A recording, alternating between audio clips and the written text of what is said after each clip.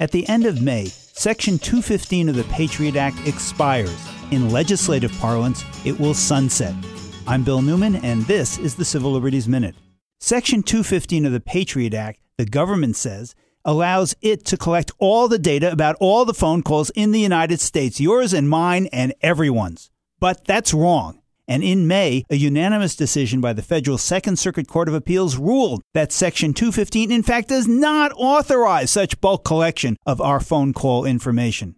What the statute says is that it's okay for the government to collect records deemed relevant to a national security case.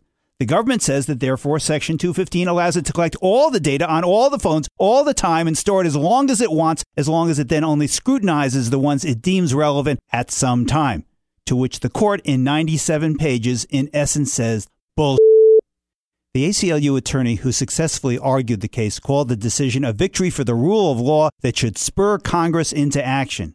But if Congress hasn't acted by the time you hear this, that's fine.